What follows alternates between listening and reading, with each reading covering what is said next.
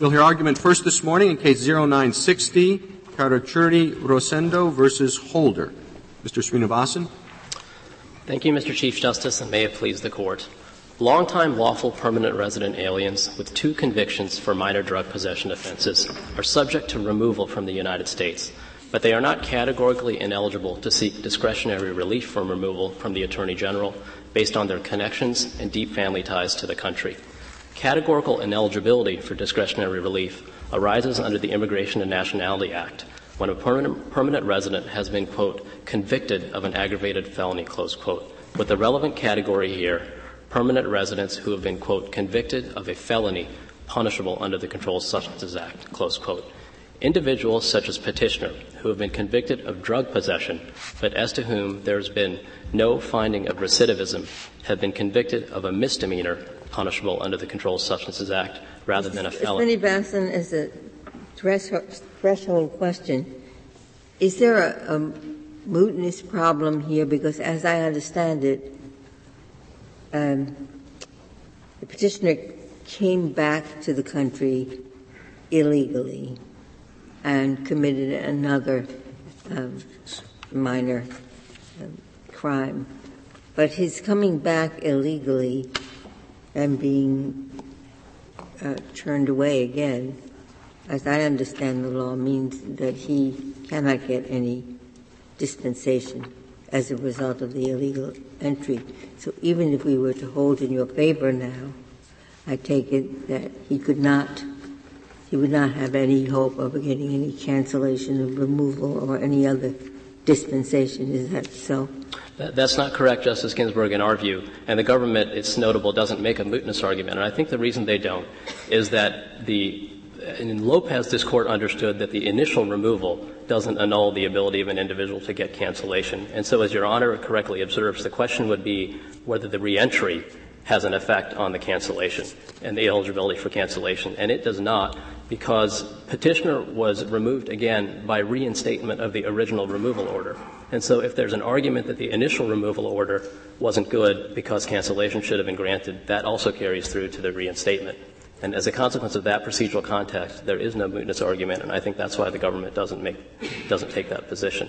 So the question before the Court — I'm not sure I understand what you're saying. You're saying that his reentry was not illegal because his removal was illegal. Is that what you're saying? No, it's not that his reentry wasn't illegal. It's that when he was then again removed, the way that was accomplished was by reinstatement of the original removal order. And so if the original removal order would have been extinguished by grant of a cancellation order, then that carries forward to the reinstatement of the original removal order as well. But nothing additional happens because of the reentry. But does it make the second unlawful entry now lawful?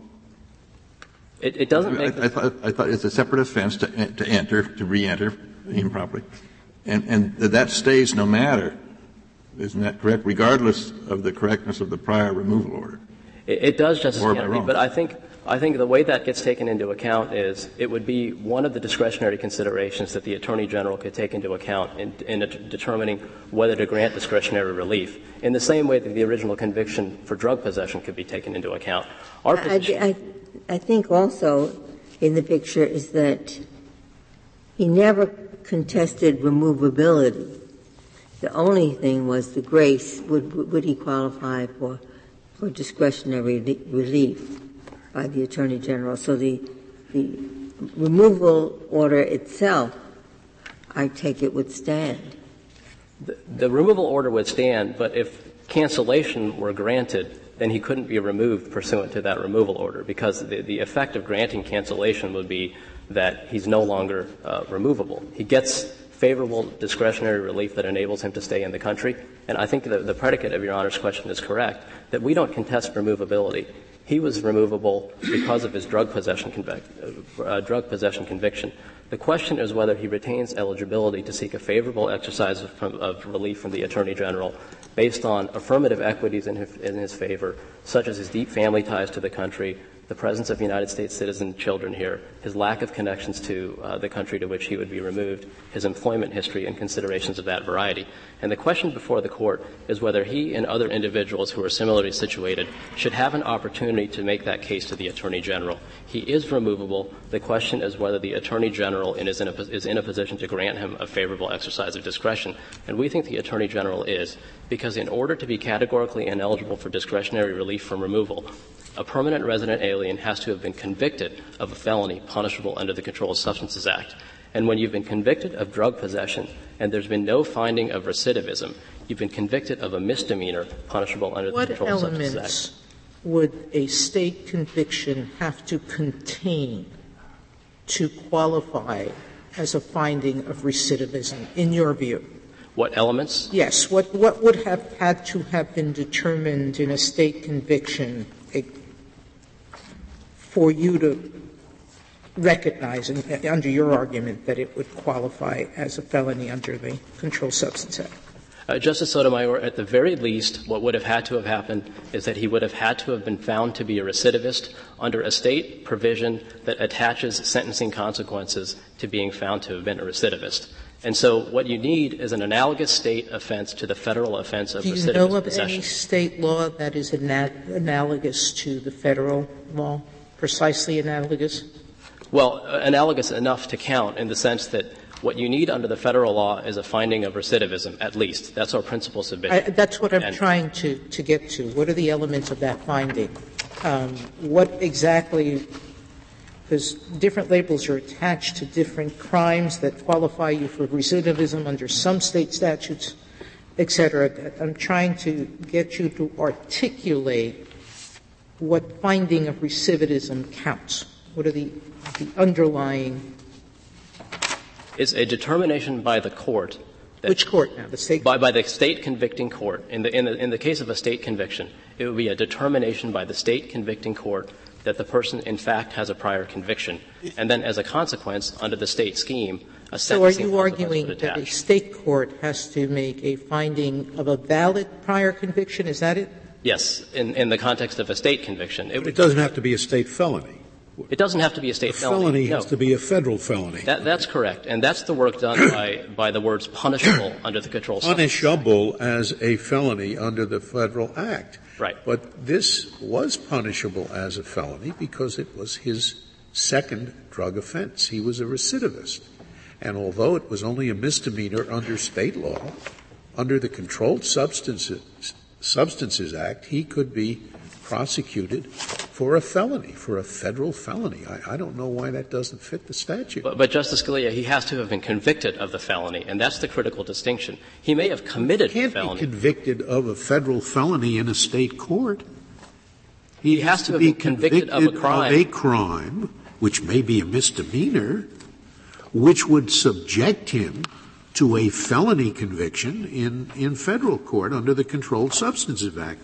And I think that's what this is. He's convicted of a drug offense, and if he were prosecuted in federal court, he was punishable as a felon in federal court under the Controlled Substances. He was not punishable as a felon in federal court for two reasons. First, he was convicted of drug possession. A person in federal court who's convicted of drug possession is a misdemeanor, not a felon, unless and until there's a finding that he's a recidivist. You have to have the finding of recidivist in order for a felony sentence even to conceivably attach to an individual, and you just don't have that in the context of this case where all you have is a conviction of drug possession alone. A felony sentence doesn't even come into the picture unless there's a finding of recidivism. That didn't happen in the state court. Isn't the crux of your argument that for present purposes the term conviction must include a determination of recidivism? For present purposes, that's correct. And, Justice Alito, I think it's important to understand, and this goes to the second response to your question, Justice Scalia, that the statute, the Immigration and Nationality Act, defines conviction in a particular way. It defines conviction as a formal judgment of guilt entered by a court. As Your Honor's opinion for the court in Deal versus United States understood, statutes could define convictions in one of two ways. It could define a conviction as a finding of guilt, or it could define a conviction as the formal judgment based on that finding. What would you say? What do you say about 21 U.S.C. Section 851, the federal recidivism provision, which says no person who stands convicted of an offense under this part shall be sentenced to increased punishment by reason of one or more prior convictions. So under that statute, the conviction does not include the recidivism determination. Is that right? Under that statute, different statutes conceive of it different ways, but the applicable definition of conviction here, because we're talking about an immigration consequence, is the definition of conviction under the Immigration and Nationality Act. And that definition is set forth at page 2A of the appendix to our brief, the blue brief, the opening brief. And it's 8 U.S.C. 1101 A48A. And it says that the term conviction means, with respect to an alien, a formal judgment of guilt of the alien entered by a court.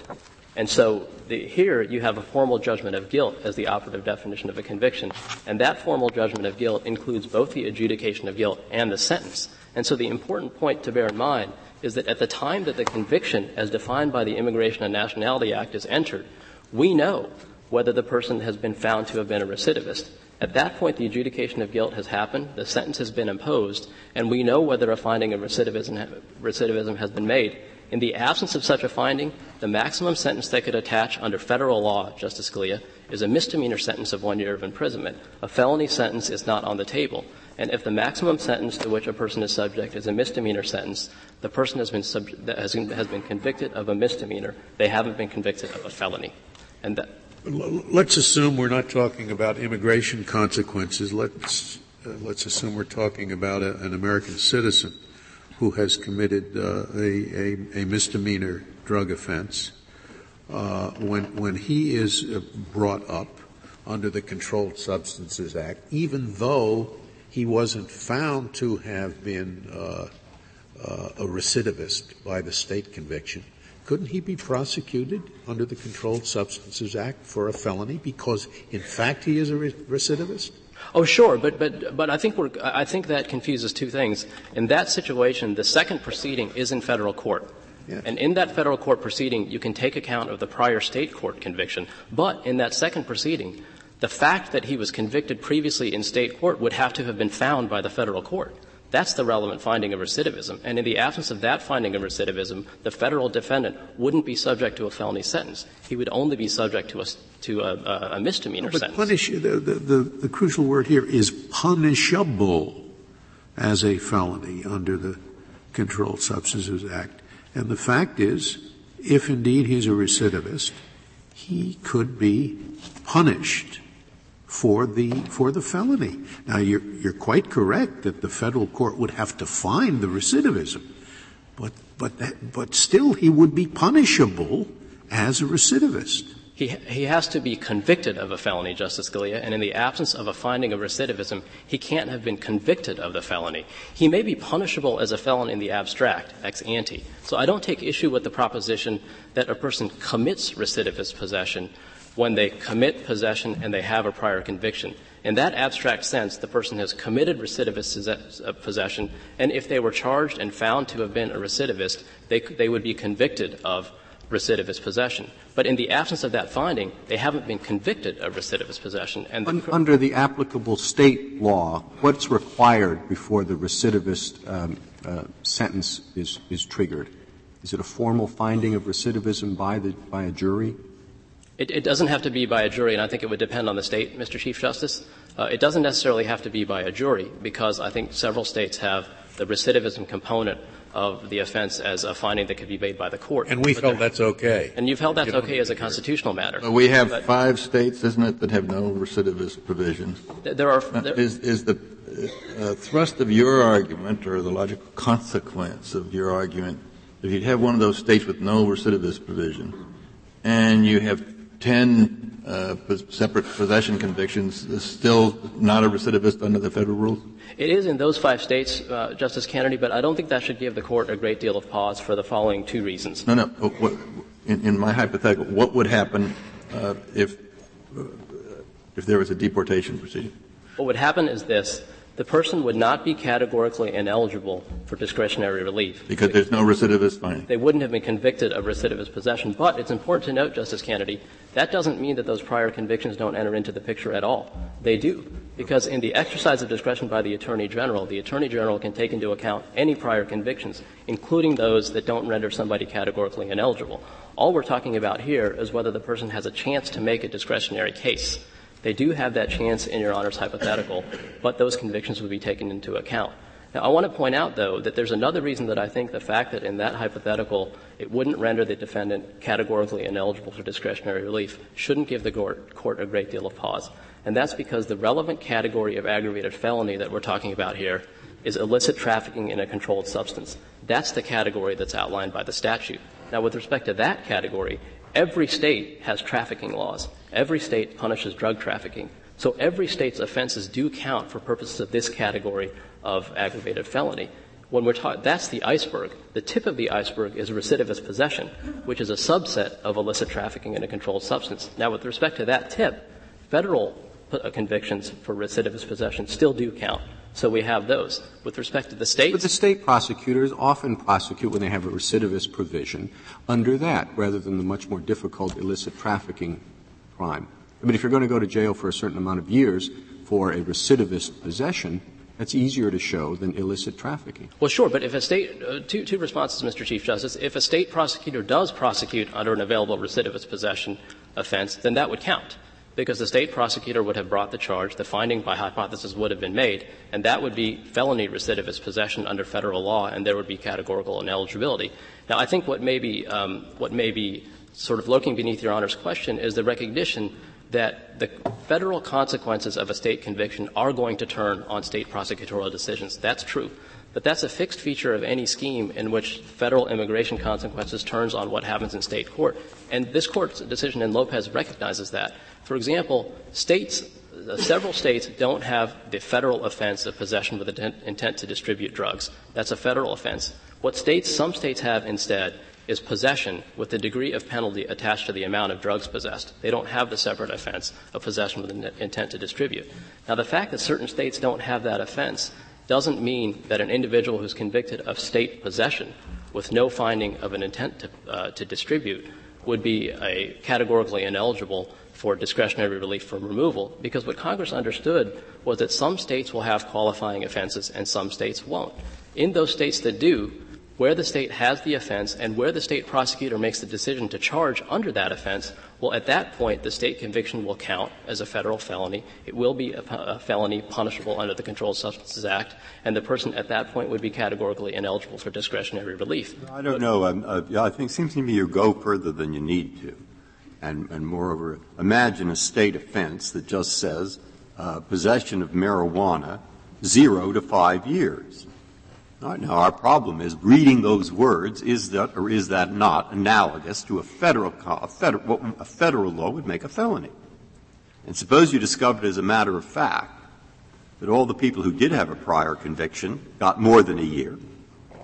In simple possession, they got less than a year, which you'd have to do some research to find out. Right. Well, if those were the facts, I would say it is analogous to the federal felony where this person was sentenced to more than a year. I don't think it would be, Justice Breyer, because... Well, we could argue that one, but I don't see that there's a line, because it seems to me the rule is set forth, we said in the last sentence here of what's the case, Lopez? What? Is it Lopez? Is that? Lopez. It says a state offense constitutes a felony punishable under the Controlled Substances Act only if it proscribes conduct. So we're not looking at what happened in reality. We're reading some words from a state statute. Correct. That's what proscribes conduct, punishable as a felony under that federal law. This would be normal. We get some words in the state statute. And you have to decide, those words cover some events in the world. And you look at those words, what the events they cover, and discover, are they analogous or not analogous to what is a felony under federal law? Sometimes that's easy, sometimes it's not. You have a case, I think, that's easy. But I can imagine the case you're talking about not easy. Well, if you say, what do? I see no rule there. I see no rule, absolute, how you treat it, so I probably would treat it by trying to look at what really happens under this statute in the world. Well, with respect, Justice Breyer, I don't think that's the inquiry that's called for even by this sentence. I think what this sentence calls for is an inquiry into what the state offense captures in its offense elements to make up a conviction. Mm-hmm. Where does it say offense elements? Because I think that's the necessary inquiry. It's necessarily what's at issue. This sentence doesn't necessarily It asks whether where in the statute does it say conduct. Offense elements. It asks whether the sentence asks whether the state offense prescribes conduct. Yeah. And I read prescribes conduct to mean the offense elements. Well, you say that it says elements. I don't see any of our cases that say elements, and I think that what we could do is look to the conduct that's likely to be at issue under these state words, and if in fact it's regular, that the state does punish people for more than a year when, in fact, they do possess for the third time, at least there'd be a good argument. No, Justice Breyer. You want to argue it doesn't count? Okay. I don't know why you do. I mean, I'm interested why you do, since that isn't your case. Yeah, I don't want to take issue. I don't want to argue against myself, certainly. But I would just make the following point, that if I'm understanding what Your Honor is saying correctly, and I'm not sure that I am, but if I'm understanding what you're saying correctly, I would just point out to the Court that the Court dealt with that sort of situation in the four corners of Lopez itself when it talks about what happens with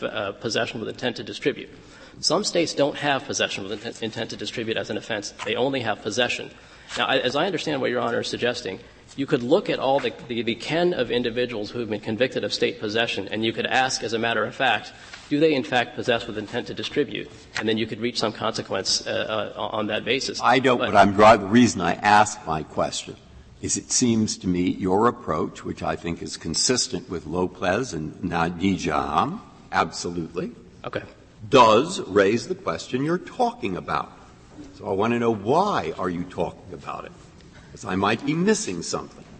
Because I don't think, if I'm right, your case doesn't raise these issues. Or am I wrong about that? I have to confess I'm not exactly sure what Your Honor is asking. Okay, well, skip the question. Well, could I ask you this then? Could I if suppose a state makes simple possession a felony. Now, that doesn't make it a felony for these purposes, right? Right. All right. But in sentencing the defendant in state court for this felony, the defendant concedes that he had a prior conviction, and the judge finds that and takes that into account in imposing the sentence. What would happen there? It wouldn't constitute the analogy to the federal offense of recidivist possession, Justice Alito, because that could also happen in the federal system. In the federal system, you could have an individual who's convicted of possession, and then the fact that they had a prior conviction could have some role in for example, in the pre-sentencing report. What's missing there?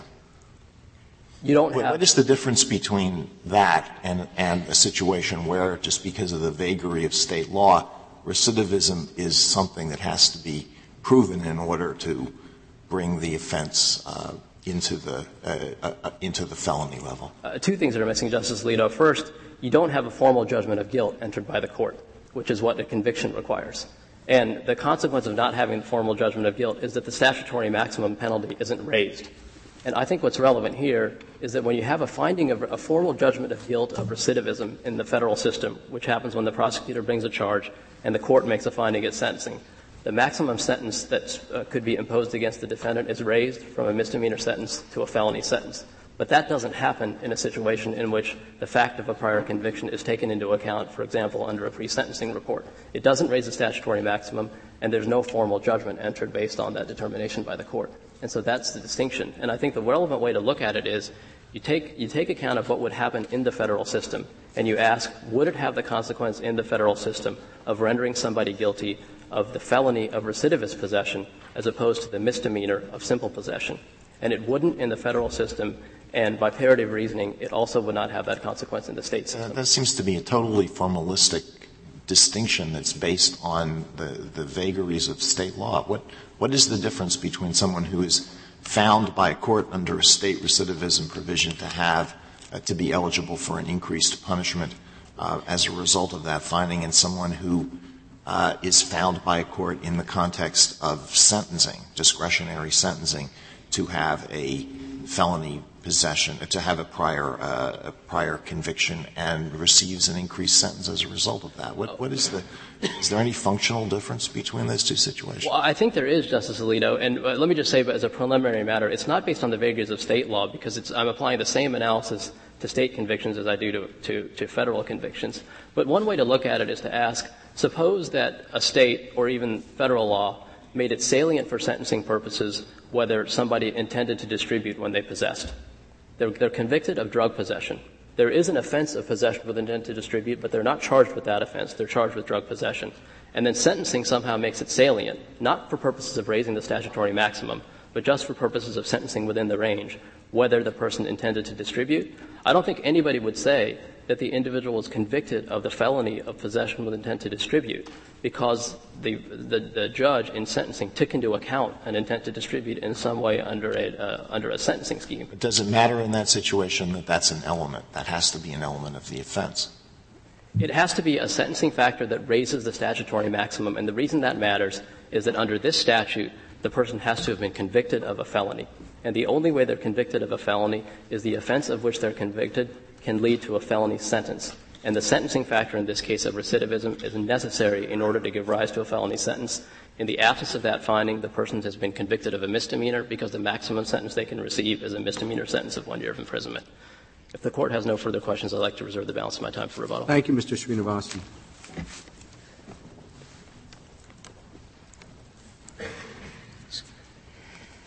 Ms. Saharsky. Mr. Chief Justice, and may it please the Court, Congress's judgment here was that all aliens who engaged in the same serious conduct would be treated the same for immigration purposes. And Petitioner doesn't dispute that he has 2 convictions for drug possession. And he also doesn't dispute that had that second case been prosecuted in federal court, he could have been punished as a felon. What he's saying is, I don't want my aggravated felony to count because of a difference in state law, because of a difference in a state prosecutor's decision.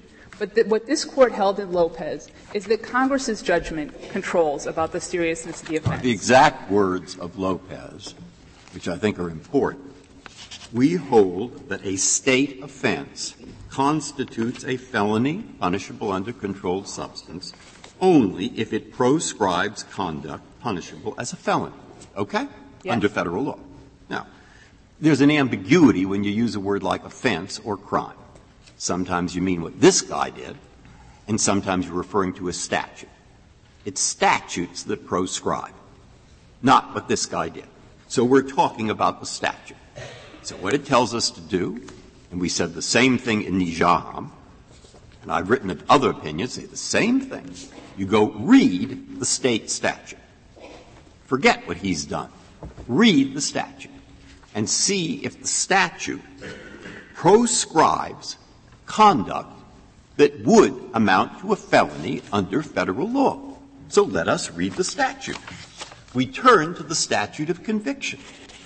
What it says is, it is a Class A misdemeanor for which you are punishable of less than a year if you possess less than 28 grams or whatever.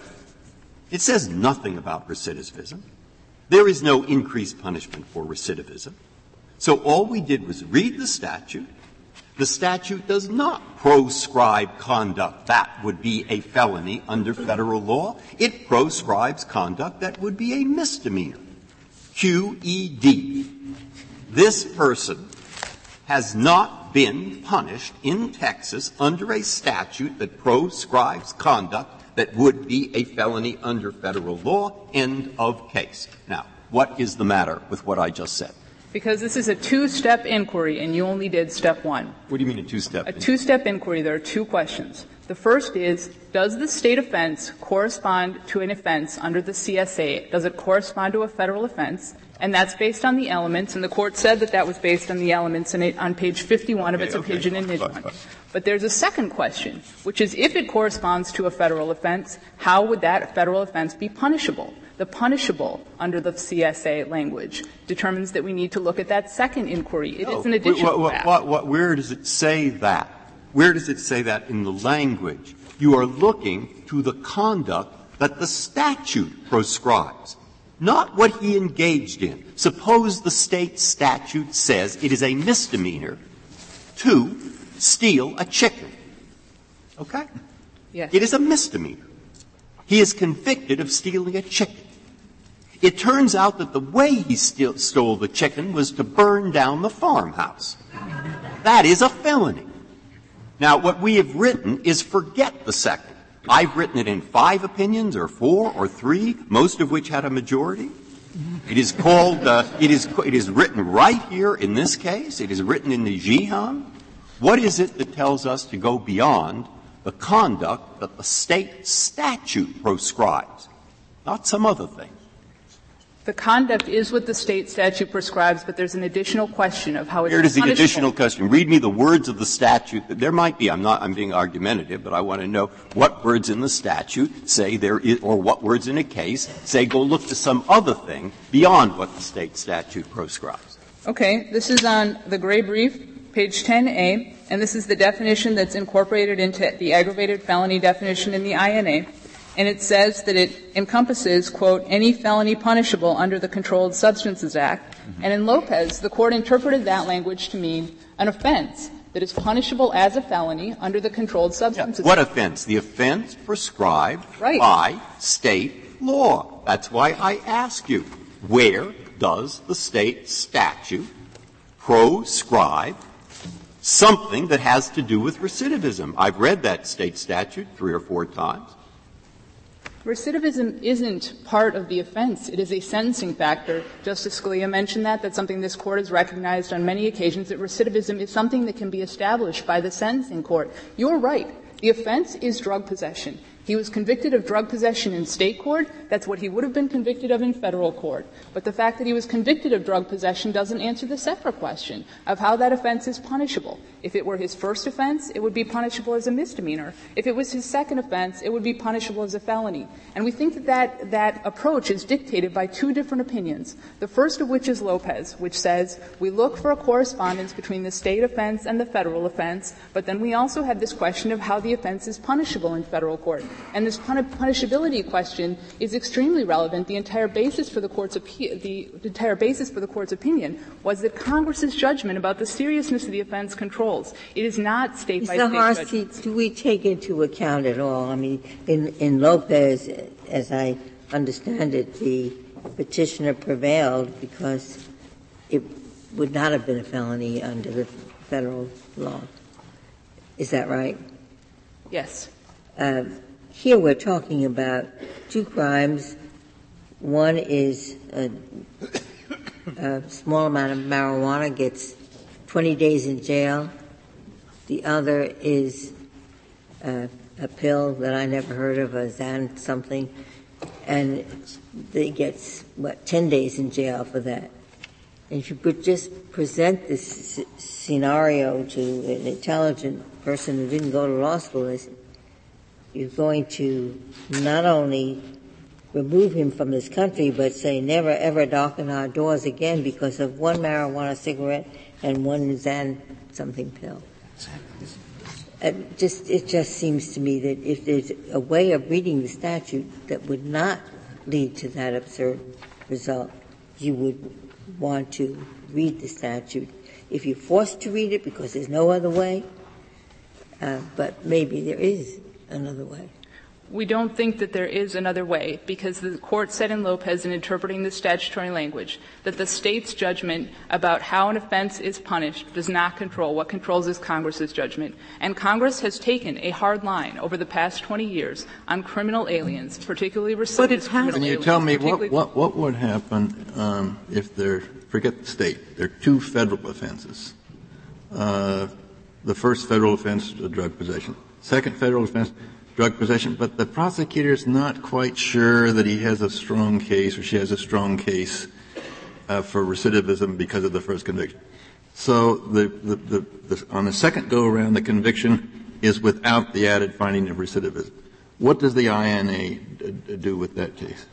That would count as an aggravated felony, as punishable as a felony, because the aggravated felony language incorporates the word punishable, how it could be treated under federal law, not how it actually was punished. And that's because Congress made a judgment in the Immigration Code that what it wanted to do was to take all individuals who'd been engaged in the same conduct. So you're telling us that something's not a federal felony and it's now subject, because he hasn't been convicted in federal court, of recidivism. Now he's being punished under the INA or removed under the INA for what is not a felony under federal law. Because it's punishable, yes, because it's punishable as a felony under federal law, because Congress made a judgment that those two drug possession offenses, the fact of recidivism makes it serious enough that it could I just ask you one follow-up? If I could just finish on this one.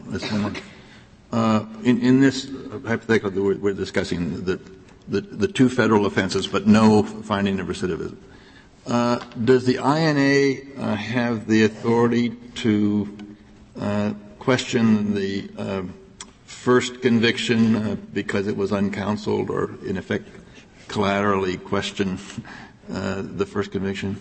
It's well established that those kind of challenges can't be brought in immigration court. What needs to happen is they need to be brought in the state court of conviction through the procedures. Our hypothetical here is federal. Oh, I'm sorry. Right. In that case, the individual would need to seek relief in federal court in terms of. I thought if it's in the federal court and they're going to use it as a recidivist offense, A, the defendant is notified of that, and B, is given an opportunity to say there's something infirm about that first conviction. That's totally absent from this picture. And you say, oh, well, that's just a matter of procedure, so he doesn't have to get that anyplace. I think that Congress is requiring that. It's certainly an element of fundamental due process, fairness, notice, and opportunity to say, no, the first conviction shouldn't count.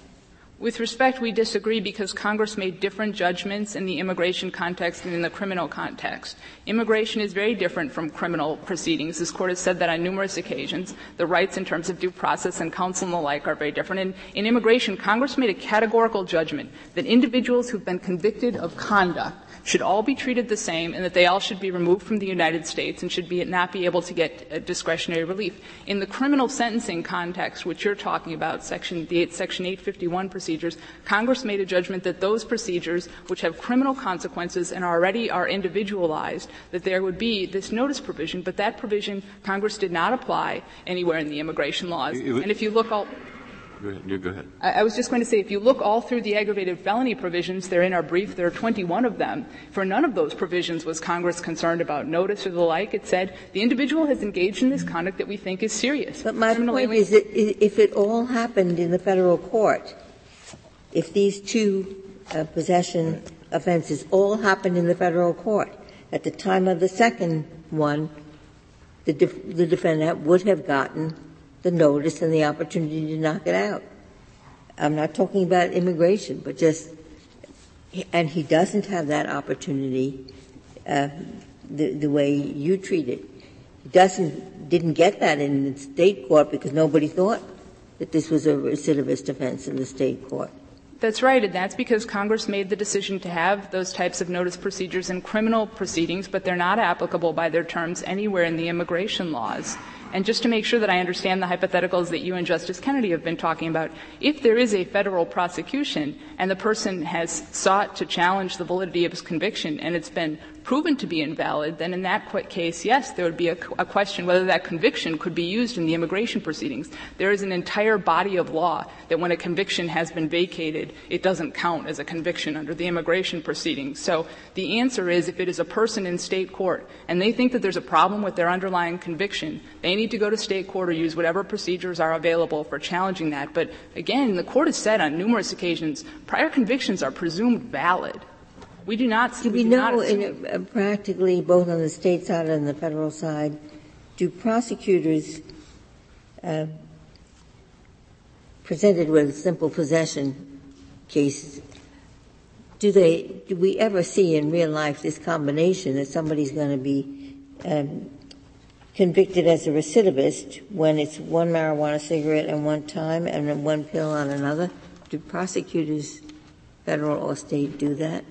I can't speak to state prosecutors. I know there are circumstances in which federal prosecutors do it, although quite honestly, most of the federal drug prosecutions regard the more serious drug crimes. The persons that come to our attention usually can be charged with at least possession with intent to distribute or drug trafficking or something like that. And when we do charge them with possession, it's usually because they've pleaded down, and we've agreed not to give them that enhanced sentence. But the judgment here is the one that Congress made about whether 2 drug possessions is serious enough to qualify as a felony. Can and I Congress ask you a related question which will show what I'm trying, another thing that's worrying me?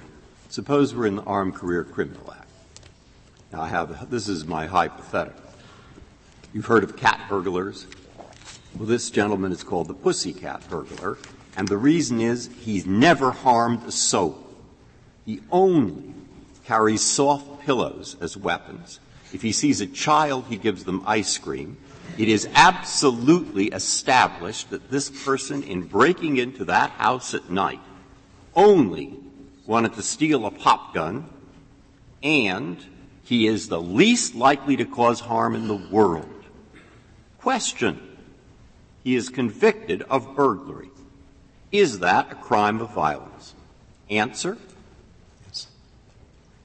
Well, to the extent that the burglary definition depends on the Court's modified categorical approach, you just look to see what he had been convicted of and not the individual circumstances. The answer is, of course, because we are not looking to whether he's the pussycat burglar or the cat burglar. We are to look to the statute of conviction and see what it is that behavior forbids. The statute forbids. Lewis, Nijaham, say do precisely the same thing with this part of that long list. Indeed, Nijaham lists this provision as an example of what you would do the same thing for. Now, I'm back to my first question. Let's do it. Read the Texas statute. And where in that Texas statute does it say a word about recidivism or punish that conduct? Now, if I adopt your position, am I not simply overturning Lewis and Nijaham, but getting a very mixed-up area of the law which we've tried to straighten out? Taylor, ACCA, once again totally mixed up. That's my concern. With respect, I think that our position is entirely consistent and, in fact, follows from Lopez and Nijuan and is consistent with the Court's modified categorical approach. So let me just talk about Lopez and Nijuan because I want to make sure there's not any confusion about that.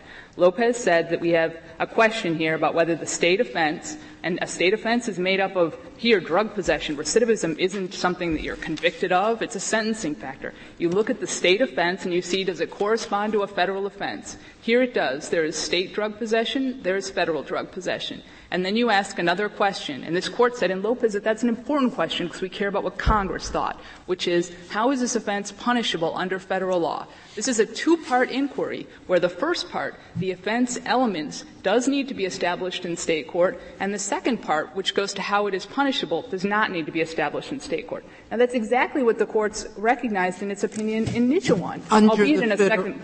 Under the federal statute, it's only punishable for recidivism purposes if the prior conviction was valid. Because as Justice Ginsburg pointed out, the statute permits a defendant to object. Who has the burden of proof of proving validity is irrelevant. It's not punishable as recidivism unless the prior conviction was valid, constitutionally valid. So why isn't that same standard or proof thereof required either in the state conviction under any theory or by the IJ? The IJ fails to make that finding. How has he, and on what basis has he ruled that there was a valid prior conviction? What makes an offense punishable as a felony under the Federal Controlled Substances Act is contained in Section 844, which defines the substantive punishments available. It says that drug possession is punishable as a felony in certain circumstances. And this Court in Lopez, particularly in footnote 6, recognized that repeat drug possession qualifies as punishable as a felony and under the CSA. But only under a process that requires notice. Well, this is what's interesting. What's interesting is that the Court cited for this provision Section 844A, which defines the substantive penalties available. It didn't cite, no one thought was relevant, Section 851, which defines procedures that happen after a conviction to impose a certain punishment. So what we're talking about are these procedures that are necessary, and it's not a finding of a valid conviction. It's a long set of procedures. There doesn't necessarily need to be a finding of a valid conviction if the defendant doesn't object at all. There's burden shifting. It's very complicated. Congress did not apply it to the immigration code by its terms. It's not applicable to the states by its terms. What the Court said in Lopez in saying in footnote 6 that recidivist possession counts as punishable under the CSA, it pointed to Section 844, which defines the penalties available, and not anything about procedures. And even Counsel, you would suggest then that even if a prior state court conviction was secured without the advice of counsel, that would qualify as a federal offense of recidivism. So let's assume this case, that in neither the conviction for the one marijuana stick or the conviction for the one sleeping pill, that if those convictions were secured without the advice of counsel, that would be enough to qualify him as a recidivist under the federal law. Well, that raises a very narrow question that, so far as we're aware, has never been addressed in the immigration context, which is whether there could be a proceeding to challenge the narrow question of a conviction obtained in the complete absence of counsel. This Court said in Custis that even though there is a very broad general rule that prior convictions are presumed valid, that in one narrow situation, the complete absence of counsel, that a due process type challenge could be brought. Now, that question has never been raised in this case, whether such a challenge could be brought in immigration proceedings, despite the general rule that there are no such collateral challenges. But that is a different rule and a different body of jurisprudence from this Court, the due process body, as opposed to importing all of the very complicated Section 851 procedures into the inquiry here. And just to get back to Could a defendant whose prior conviction was under a state recidivism statute claim that that conviction was invalid because that defendant was at that time deprived of the right of counsel? Do you see a difference between that situation and the situation in the sort of case we have here with respect to the issue of whether the prior conviction was invalid because of the deprivation of the right of counsel? Yes, I think that they're potentially distinguishable, but, this is just not a question that's ever come up in the immigration context. It would be a special rule that would be based on the Court's decision, we think, in Custis, and not anything about punishable referring to Section 851 procedures. Why are they distinguishable? A person faced with removal could challenge a prior conviction on the ground that there was a deprivation of the right of counsel, whether or not it was pursuant to a recidivism, whether or not there was a recidivism issue in it. Couldn't they? Yes, but I think there's some confusion in the Court's discussion, perhaps, that recidivism is not an element of the offense. You're never convicted of recidivism. You're convicted of an offense, and you might be subject to an increased punishment for that offense because you are a recidivist. And that's essentially what Petitioner wants here, is to define the state court offense as having an element of recidivism. But there's one thing that's clear from this Court's jurisprudence to this point, is that recidivism is separate and unique from anything else that What case do I read to establish that? The recidivism is separate and unique. Right. Almendarez-Torres would be one. The Court's decision in Rodriguez would be another. Well, but Almendarez-Torres was a different offense, was it not? I mean, this is a drug offender who it's not like a burglar who stops burglaring and takes up a new trade. This is a drug offender who continues to repeat under the drug offense laws. And I thought the position was that this shows a particular propensity, a particular immoral attitude that's not being corrected, and so that the recidivism makes him a worse person. Well, what this Court said in Rodriguez generally about recidivist punishments is you're always being punished for the last offense, but you're being punished more severely because it's shown that incapacitation and deterrence isn't working for you. So that's what was worrying me. That's why I asked the other question. But what was worrying me would be a statute where it's big enough in the state to cover possession with recidivism or not, and they deal with it at the punishment stage. And I can see your point in respect to that. But that isn't this statute. This statute not only doesn't deal with it at the punishment stage, it's forbidden to take it into account, because what this says is you can only get recidivism if you previously had a conviction for a Class A misdemeanor, and the prior conviction here was a Class B. And therefore, one thing we know about statute is that under this statute, His behavior as a recidivist is as close to irrelevant as you could make it. That's why I'm back to the cat burglar. Right. And what I'm suggesting about that state statute is that, and this court said this in Lopez, that Congress didn't want those variations in state law to change the treatment for individual offenders. What it wanted, and it did this in the aggravated felony provisions all throughout them, is to identify categories of persons who'd done certain conduct that Congress thought was serious enough and treat them all the same for immigration purposes. And the court said in Lopez, we're not going to make the way that state law treats recidivism, so we're not going to make the way state law treats an offense change the outcome. The outcome is going to be based on how federal law treats the offense, and that's why, to get back to one of my earlier answers to your questions, we think that this Court's decision in Nijuan is extremely important here, because what the Court recognized in that decision is that Congress, in defining an aggravated felony, sometimes talks about required elements of the offense, and it sometimes talks about extra facts that can be established in the immigration court. In Nijuan, there was a fraud or deceit offense with this extra fact of this lost amount of $10,000 or more.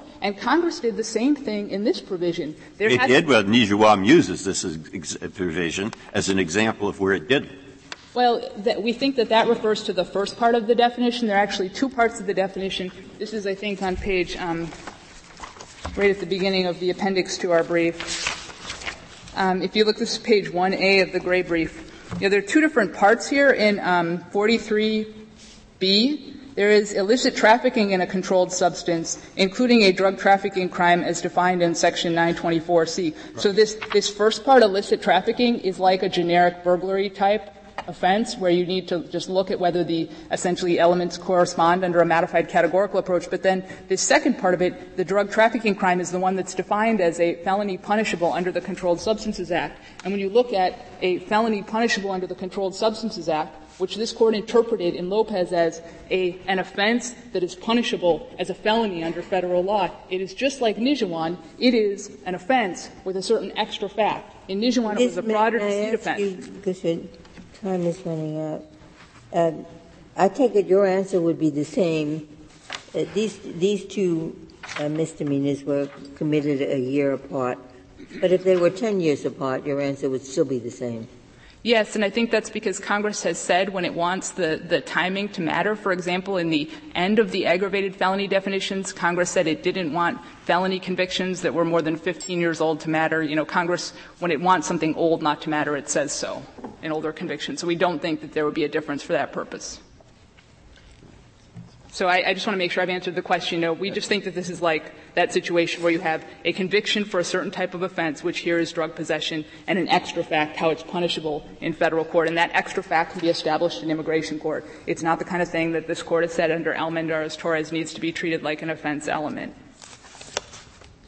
I should note that, and this is a point you made, Justice Breyer, that there was not a recidivist enhancement available in Texas court. Justice Kennedy, that just highlights some of the problems that you identified in terms of the wide variations that we would see in how similarly situated people who've done the same things, two drug possession offenses, would be treated differently under the immigration laws. And that's just not what Congress intended. We talk in our brief, and there's a long list of differences in state laws, not only in the state procedures, which vary widely from federal court, but in the state laws in terms of, you know, if you can consider a second possession offense for recidivist enhancement or only a third or fourth, whether the first offense has to be final, et cetera, et cetera, et cetera. That these differences would just lead to a patchwork application of the immigration laws. And if there's any place where we don't want that, it's in immigration with respect to immigration. There was another crime, I thought a more serious crime that was still a misdemeanor in this picture. But the Texas prosecutor didn't make anything of that. Remind me of what that was, but I thought it was a more grave offense. You might be thinking of his prior offense for domestic violence. Yes. That might have been able to be used to enhance his drug crime to an enhanced sentence, but that there wasn't an enhancement sought on that. Yeah, that was a 2003 conviction. So we respect that judgment on the part of the prosecutor not to make it of ground for a recidivist charge, but we don't respect the prosecutor, Texas prosecutor, said, I'm going to just treat this like it's a first-time misdemeanor. That's it. In neither case does the prosecutor's judgment matters. What matters is the offense conduct that was established by the conviction in state court. What matters is the offense that the person was convicted of, and if that corresponds to a federal offense that was punishable as a felony in federal court.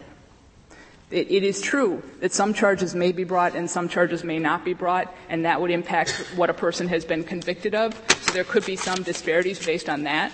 But what Congress decided was that it had to balance its need for uniformity with a rule that is administrable. And the rule that it picked was administrable is, let's look at the offense conduct that was established by the conviction. And when you look at that offense conduct, you have to ask how it could be punished in federal court. And it's that punishable language that requires this more hypothetical inquiry in how the offense could be treated. And just to summarize, it's clear from the last 20 years that Congress has had a very serious concern about recidivist criminal aliens in the United States. And Congress has made a judgment since 1970 in the drug laws that 2 drug possession offenses should be punishable as a felony. And under those circumstances, a person who conceitedly has committed those 2 drug offenses and who conceitedly, if taken to federal court, could have been punished as a felony, just should not be able to escape the aggravated felony designation that Congress intended for all aliens who are similarly situated. If the Court has no further questions, we submit to the judgment below should be affirmed. Thank you, Ms. Saharsky. Mr. Srinivasan, you have 4 minutes remaining.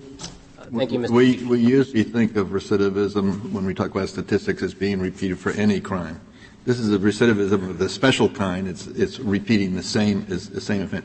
Is that essential to your argument? I know it's essential to the federal statute. Right, and because it's essential to the federal statute, it's necessarily a part of our argument. I don't think our argument would be any different if the federal statute read differently. But you can only be punishable as a felon under federal law if you had a prior drug conviction. And if you had a prior drug conviction that was in fact found to exist. And I think, Justice Kennedy, the first point I'd like to make in rebuttal, there's 2 points I'd like to make. The first addresses a question you raised concerning what happens in a situation in which the second proceeding is a federal proceeding rather than a state proceeding. And I think this is important to highlight the government's response, because if the second proceeding is a federal proceeding, we have a person who has a prior conviction for drug possession. We have a person who's then prosecuted in federal court for a second time for drug possession. The prosecutor, by hypothesis, never brings the initial conviction into play. The court, therefore, never finds that the person is a recidivist. As a consequence, that person cannot, as a matter of law, receive a felony sentence. They can only be sentenced as a misdemeanor.